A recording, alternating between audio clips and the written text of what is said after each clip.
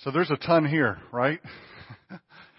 42 verses, a number of subjects that we could talk about. And I will tell you, just in my study this week, it's been one of the most challenging and difficult passages to come away with an outline that makes sense and gets us to the point that I think is really in the passage. And so I titled this sermon this morning, Fear's Greatest Comfort, because the sermon starts out and the passage starts out with this fear that David has.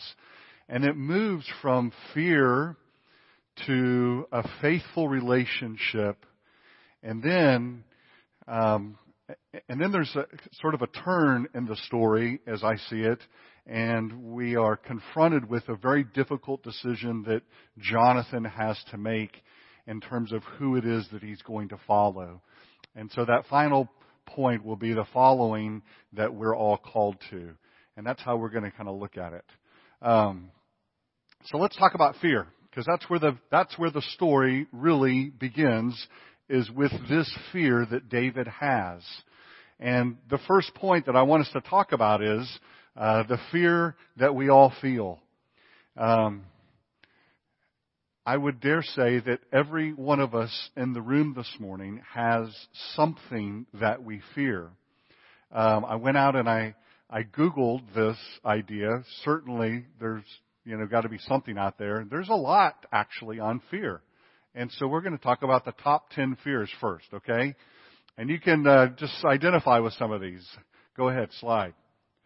So, mesophobia. Anybody know what this one is? I didn't either. It is the fear of germs and dirt. Okay? Now, show of hands. Anybody have this one? Some of you do, right? So you live with that bottle of Purell next to you, and you're constantly cleansing. All right, next one. All right. So I'm going to take you all back. We did a sermon and we talked about the agora. Do y'all remember the agora? That's the marketplace. Okay, so agora is Greek for marketplace. I don't have any idea how this gets in there, but go ahead. It's the fear of being alone in a place where escape is difficult. So something maybe akin to claustrophobia, which is small spaces, except this is just the fear of being caught somewhere and not being able to get out. And so I'll tell you, I knew a guy. His name was Jim Sands. He was actually an Army infantryman in Vietnam. And after Vietnam, he became a chaplain. He got out of the Army, went to school, became a chaplain. But Jim loved the outdoors. He actually is the individual who started the outdoor recreation program that the Air Force now calls, I don't remember, but they have it now. The Outdoor Wilderness Program or something. Jim actually started that program. And he did it by taking airmen on backpacking trips and that sort of thing. But every time I would sit down to talk with Jim about backpacking in Idaho, he would always tell me, he'd say, this is a great place if you can get up there because you can get your back to the canyon and you can escape out if you need to make a quick getaway.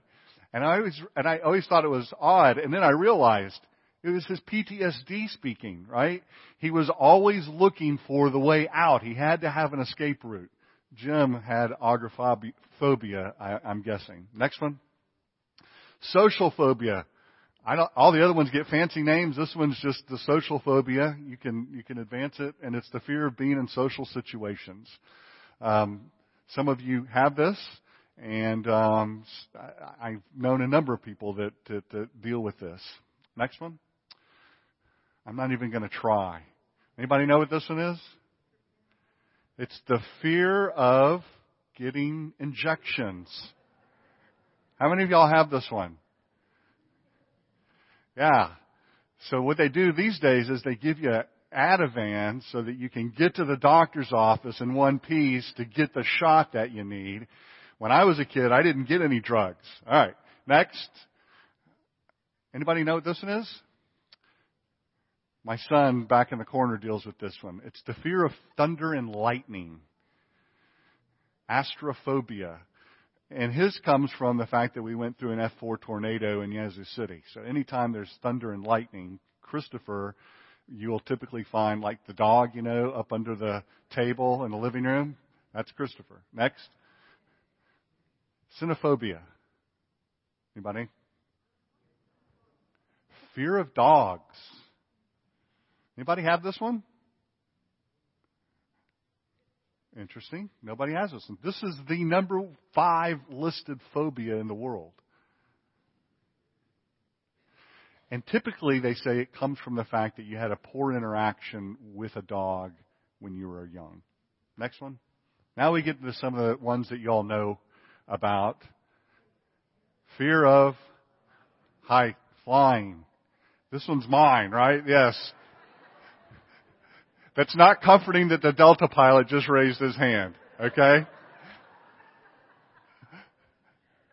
Next slide. Acrophobia. Fear of heights. The Acropolis sits up on a high spot. Okay? Fear of heights. Next one. Anybody know what this one is? Fear of snakes. And everybody in the room raised their hand. Now here, don't advance yet. Does anybody know what the last one is? My wife does. Fear of spiders. All right. Those are the list. That's the list. If you go out and you Google it, and I scrolled and scrolled and scrolled, that's the list you get. Right? And it's pretty standard. It's like those are the common ones that everybody seems to hold on to. I think it's interesting that the fear of dying or the fear of death is not on the list. Because I got to believe that one ranks somewhere up near the top in our hearts and minds. The fear of illness. Lots of people, I've known lots of people, and I identify with them because I have had that fear myself, the fear of being sick. And if you've ever struggled with that, it's the weirdest thing, right? Because you fear being sick, but you fear going to the doctor to find out that you're sick worse. Does that make sense? It makes absolutely no sense. It's completely illogical. And most of these are. But some of them aren't. And the fear of dying is very real. The passage that's before us has David gripped with fear.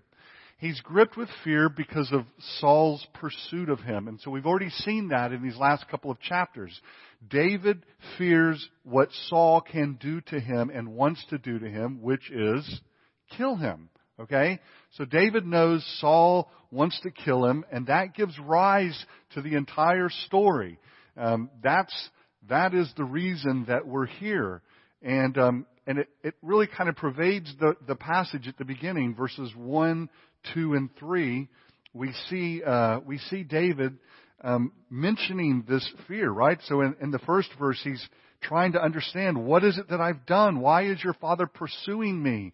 Verse 2, Jonathan at this point is somewhat naive. You are not going to die. See, Jonathan addresses the issue. He knows exactly what it is that David is saying. Look, my father doesn't do anything great or small without confiding in me. Why would he hide this from me? It's not so. Then in verse 3, David took an oath and he said, your father knows very well I found favor in your eyes. Yet as surely as the Lord lives and as you live, there is only what? One step between me and death. Okay? That is the driving fear right now in David's heart, is this fear of dying. But let's just talk about fear. General fear, right? Fear is all over the Bible. And it's talked about a lot, it's expressed a lot, and it's confronted a lot. Where does it begin? Well, it begins in Genesis chapter 3, verse 18. That's where the idea of fear is first introduced. And it happens to be the part of the story where Adam and Eve have eaten of the forbidden fruit. They've fallen in sin. They've gone into hiding. And God comes and He is looking for them. And so He asks Adam, why were you hiding? What's going on? And what does Adam say? He says, I hid from you because I was afraid. Because I feared you. Because now the relationship between Adam and God is broken, and there is a palpable fear between those individuals, between God and Adam, between Adam and God. And so that builds. So now we have the reason why, right? Fear is introduced into the equation, into life because of our sin, because of our separation from God. So now we don't see the world correctly, or, as we'll talk about it in a minute, it's a little bit odd, right? Actually, we do kind of see the world correctly. We do understand that things harm us and can hurt us. So in some ways, we're perceiving the world correctly. We understand that there's a problem. We understand that we can, in fact, be harmed, that we can die, that we do die, that we will die. Okay? And so we fear all of these things, because think about these. What are they? In every single case, it's something that is going to do you great harm, right? So you fear the snake because you know the snake can bite you, and if the snake bites you, you're going to get really sick, and if you get really sick, you might possibly die. All right? Or if you're flying in an airplane, which is completely unnatural, God did not make us to do this, okay? Then you're constantly feeling the vibration in the plane, and you're thinking to yourself, the pilot was up all night drinking, I just know it, and this plane's going down any minute. Okay? And if the plane goes down, my chances of survival are 0. Near 0. You see, so in some senses, we're perceiving things correctly. We're perceiving the world correctly. The world is a dangerous place for us because of the fall. We're put in a very precarious position. And the problem is that God has given us greater promises. There's more to the story than just the natural world in which you and I exist. So let's look at just a couple, right? So we have the incident, one of the most well-known incidents is the 12 spies that go into the promised land. And so they're sent in while they've been wandering in the desert. They're sent in to go and to check out the land. And so they go and they look, and it's an amazing land, but it's also a terrifying land because the giants live there, right? These big guys. And so the spies all come out except for 2 of them, and they have the tale is of woe. In fact, they said, they had this great fear of the enemy in the land, and that fear trumped their trust in the fact that the Lord had told them the land was theirs. They said that when they look at the strong and powerful men living in the land, they feel like grasshoppers. That's the way they described their fear of what it was that they saw. And of course, we know what happened because of that fear, right? Because of their fear, because they didn't trust the promise of God, the reality of what He was saying to them, they wandered in the desert and an entire generation passed away. In Joshua 1, as they prepared finally to go over and to take the land, but perhaps knowing the fear that had already been expressed in the first attempt to do this, God comes and He tells them very explicitly, don't be afraid. Because, why? I will be with you, and I'll go before you, and I have given the land to you, and I will deliver it to you. So God, in that instance, what He does is He directly counters the inclinations of their heart. They want to fear. They do fear. God comes to them and He says, look, here is the reality. The reality is, I've given to you the land. And so that involves, trusting the word of the Lord. That involves looking at the world, knowing there are giants in the land, looking at the promise of God and going, I'm going to go here as opposed to my fear. And that's the real challenge. You see, David's fears, our fears, everyone's fears are as a result of the fall. The challenge is for us to fear in the right way, to fear where we should fear. Jesus says, don't fear the one that can hurt the body. Okay? Don't fear that thing which can harm you physically. Fear the one who can both crush your soul as well as your body. Okay? What is he saying? Fear the Lord. Fear God. Begin there. That will transform the way in which you see the world. It will help eliminate, perhaps, some of these fears. Take some of those fears away. And that's the challenge for us. The challenge is, we know what's out there. We know there are things that can harm us. But to learn to trust in the Lord. And we'll talk about why that trust is possible and how that trust is possible and what that trust looks like here in the next point. And the second point is this, the faithfulness that we all long for. So, David has this great fear that's welled up in his heart. It's a fear that's driving his decisions. He and Jonathan have a very special relationship. And so a big chunk of the passage is this relationship between Jonathan and David. And this is the point where, as a pastor, the easiest route for me would be to come and say, hey, develop great friendships. They're good for you in life. Is that true? Absolutely. Is that necessarily the point of the passage? I don't think so. The relationship, though, does bear on the overall passage. It bears on David's life, it bears on Jonathan's life, and it has tremendous ramifications for what's going to happen in the future.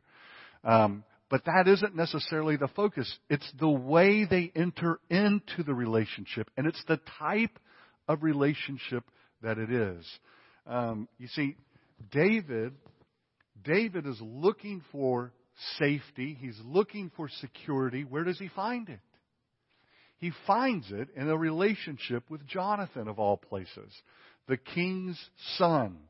And so it's not just an average friendship. If you turn back to chapter 18, I want to just refresh you, because in chapter 18 we read this, verse 1, after David had finished talking with Saul, Jonathan became one in spirit with David, and he loved him as himself. And from that day Saul kept David with him and did not let him return home to his family. And Jonathan made a covenant with David because he loved him as himself. Remember? And then Jonathan takes off his robe that he was wearing and he gave it to David along with his tunic and his sword and his bow and his belt. And what that was it was symbolic of Jonathan recognizing God's hand on David and who he was. But there's a special relationship. It says that Jonathan made a covenant with David. How many of y'all have made a covenant in a friend relationship? How many of you made a covenant in a marriage relationship? Okay. So take the idea of your covenant, and what did you say in the covenant that you made in your relationship with a spouse? You said, I promise to love you and all of the terrible things of life, essentially, is what you say. Right? The good times and the bad times, I will be here for you. Okay? And you said that probably, well, you had to say it before at least one witness, but if you had a wedding, that's the reason you all get an invitation to a wedding. Because you come and you bear witness to the covenant-making parties. Okay? And so it happens in the context of worship. That's the way we do it in the Presbyterian Church, because it's a covenant you're making before God and before witnesses who just happen to be the body of Christ. And if you go wayward, they're going to come alongside you. That's the way it's supposed to work. Okay? In this relationship, Jonathan and David are making a covenant. So that kind of covenant you've made with a spouse, Jonathan and David are making it with each other. And that's what makes us really different. It's a relationship built on the foundation of a covenant made before God as their witness. And so there's multiple times in the passage, if you were listening, where they ask, where they call upon God as their witness. And so we first see it in verse 8. In verse 8, as for you, show kindness to your servant, for you have brought him into a covenant with you, verse 8, before the Lord. This is David. So David's saying, look, I'm calling in the relationship here, okay? I'm calling you on your covenant promise to me, and I'm doing it before the Lord because you made a covenant with me, Jonathan. Now, please do what you said you were going to do. If I'm guilty, kill me yourself. Why hand me over to your father? Then we move to verse 14, Jonathan speaking. But show me unfailing kindness like the Lord's kindness. That's really key, okay? Show me, here's what Jonathan's saying to David. Jonathan's saying to David, David, show me the loving kindness that God shows you. Wow. Okay? It's a very technical word. The word is hesed in the Hebrew. It's used scads of times to talk about the covenant love of God, the pursuing, unfailing, undying covenant love of God for His people. And Jonathan is saying to David, please have that kind of kindness. Show me that unfailing hesed, that kindness of the Lord to me as long as I live so that I may not be killed. And do not ever cut off your kindness from my family, not even when the Lord has cut off every one of David's enemies from the face of the earth. So, what's he saying? David, when you get free from this situation and you're big and powerful and all of your enemies have been vanquished, remember the covenant. Remember our relationship before the Lord and keep showing me and my family the loving kindness that God shows you. Does this sound like a normal friendship? It sounds a little bit different, doesn't it? It sounds like it's an extra level. It's a step above. It's something incredibly special, not something you encounter every day. And then the covenant is made, it's actually reaffirmed. Verse 16. So Jonathan made a covenant with the house of David, saying, may the Lord call David's enemies to account. And Jonathan had David reaffirm his oath out of love for him because he loved him as he loved himself. Verse 23. And about the matter you and I discussed, remember, Yahweh, the Lord, is witness between you and me forever. And then finally, at the very end, you see how it's gone from the beginning to the end. It's all the way through the passage is this covenant relationship between Jonathan and David. And in verse 42, at the very end, Jonathan said to David, go in peace, for we have sworn friendship with each other in the name of the Lord by saying, the Lord is witness between you and me, between your descendants and my descendants forever. And then David left and Jonathan went back to town. This is the relationship that David needed to get through the situation with Saul. This is the relationship, if you will, that was the solution, the cure, at this point for David's fear of dying.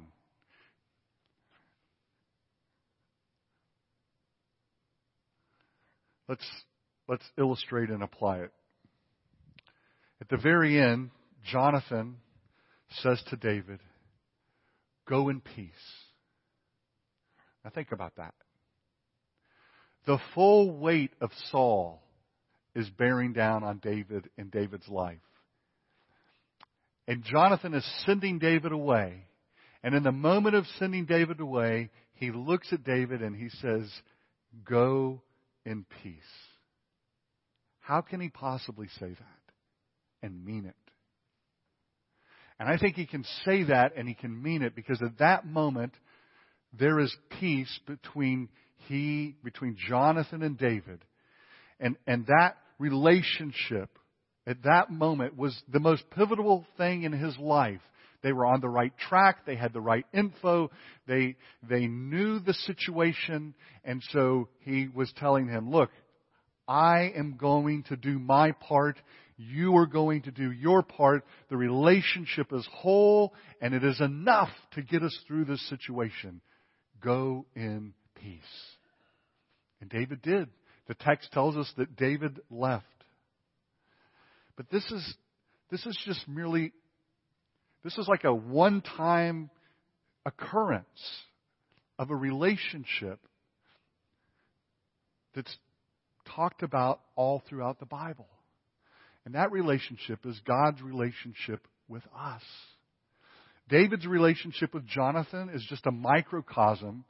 It's a small picture of God's covenant relationship with His people.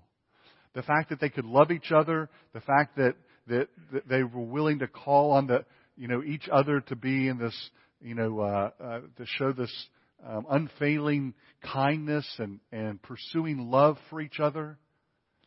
That's the same sort of language that's used in God's covenant-making relationship with us. When God pursues you, when He has you, the Bible tells us He will not let you go. And He will pursue you all the way to the end because He loves you. It's described this way. He loves you because He loves you. Right? Because He set His heart on you. Because you are the apple of His eye. And so He's going to pursue you all the way to the end because He loves you that much. And He won't let you go and He won't cut you off. That's the way God's covenant relationship is described with us. And Jonathan and David are just a piece of it. And so that's really the piece of the puzzle for us. What do we need in order to counter the fears that we have in life? And what we need to know the covenant love of God. Right? Because as He loves you, as He receives you, as He accepts you, as He promises you things like, I will never leave you nor forsake you. Okay? And to be absent from the body is to be present with the Lord. And you will be with me in glory. And you will reign with me. I mean, all of these promises that God gives to us, those are all part of the covenant relationship that God has with us. It's how we can lay down our head at night, as it were, and go to sleep. And if the Lord takes us, He takes us. Now look, the challenge there is, here's what I would just say. How do you get there?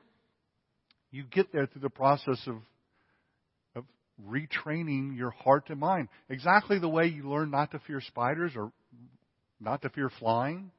Okay? You go to a counselor, and what does the counselor do? Well, if you're Bob Newhart, he looks at you and says, stop it. But that's not typically how it happens. Typically how it happens is you retrain your mind to think about the situation in a more logical, correct way. That's typically what happens. And they do it over and over and over and over, and someone has to tell you, and you have to go through, you go through hours of counseling, and you do this. Well, how do we overcome fear in the Christian life and in life in general?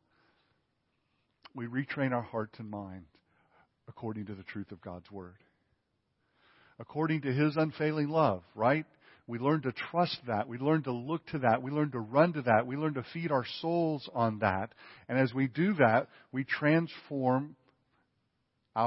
transformed by the renewing of our mind. It's the process of sanctification. And I can only tell you this, it's not going to be complete in this life. And you'll probably carry fears all the way to the grave. And that's okay. Because the covenant-loving, covenant-making God that we have is going to love you all the way to the end and bring you all the way home. Let's close with this. And this is where we turn a little bit. And it's the following that we are called to. So, the relationship that Jonathan and David have entered into require that required that Jonathan's relationship with Saul changes and becomes secondary. And so if you think about it this way, okay, we all have fears.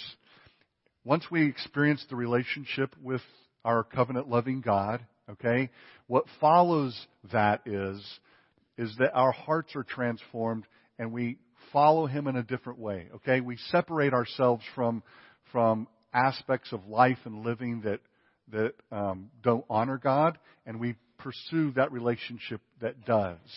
And so in this instance, here is Jonathan. He's now think about it, there's so much in the passage, but he's in a relationship with the king who will be. Okay? And Jonathan sees that. He knows that his father's kingdom is dying away and that he is not going to be the next king. He knows that. He also knows that David is, right? And the Spirit has knit them together, and he knows that David will be the next king. Even though David is still honoring Jonathan as if he is going to be. That's why he bows down 3 times before him. Okay? But in the relationship, this, as it develops, Jonathan has now attached himself to the real king, as it were. King David, who is on the rise. That's where he is now connected. Okay? And as he is connected to that king, what does it mean about the relationship with his father? With the outgoing king who's on the down? It means that relationship completely and totally is altered and it changes. One author speculated that Jesus may have had exactly this story in mind when he said those words, "Unless you hate your father and mother, sister and brother, and come follow me, you cannot be my disciple." Because think about what's going on in this relationship. This is a blood relationship. Jonathan is Saul's son. He is the heir to the throne, and he has gone out of his way to help David because he's connected to David in this special relationship. And you see, that special relationship that he has with the new king is altering his relationship with Saul, his father. And he is on the outs, as you saw near the end of the passage, right? When Saul finds out, and Saul does understand that Jonathan is lying to him, because Jonathan slips up and he actually uses the same word in the text. The text is escape. He has escaped to Bethlehem. It's almost a Freudian slip by Jonathan, which gives part of it away. Now it's not so much that he's going down for the sacrifices, it is he's getting out of Dodge. And when Saul hears that, that's when he, enraged, throws his spirit at his son Jonathan and nearly kills him. And Jonathan stands up. He's enraged that his father is acting this way, doing this way. And in that moment, he turns his face towards David and he moves away from Saul. Now, that is the following that we're all called to. Because when you are attached to the King of Kings, He wants you, all of us, right? And what that requires us sometimes to turn away from some things that previously may have been good for us or parts of our lives, and we're asked to leave those behind in order to come and to follow Christ. And sometimes it's by comparison, right? Sometimes it's by actually having to give something up. He calls us to Himself. And when He calls us to Himself, He calls us to leave things behind that previously we thought of as good and helpful to us. In this instance, Jonathan, as he connects to the new king, has to leave the relationship with his father behind in order to go and be alongside David's side. And so the big picture for us there is that as we come and we're in this relationship with God, He calls us in a different path. He calls us to a different following. He calls us to a different calling. And that means we leave old things behind because all things are becoming new in our lives. And that's hard and that's challenging, but that's what He calls us to. Let me pray for us. Father, we're thankful this morning for the story of Jonathan and David. Father, I pray that as we think on it, we will think upon your goodness. We'll know of your love, your grace, and your mercy. We'll know of the way in which you've pursued us. And Father, that we would have sweet fellowship with you, the way that David and Jonathan had sweet fellowship with each other. And then, Father, as we struggle and as we battle in our own lives to leave things that are of the old way behind, I pray that you would give us grace to do that and mercy when we struggle in doing it. We pray it all in Christ's name.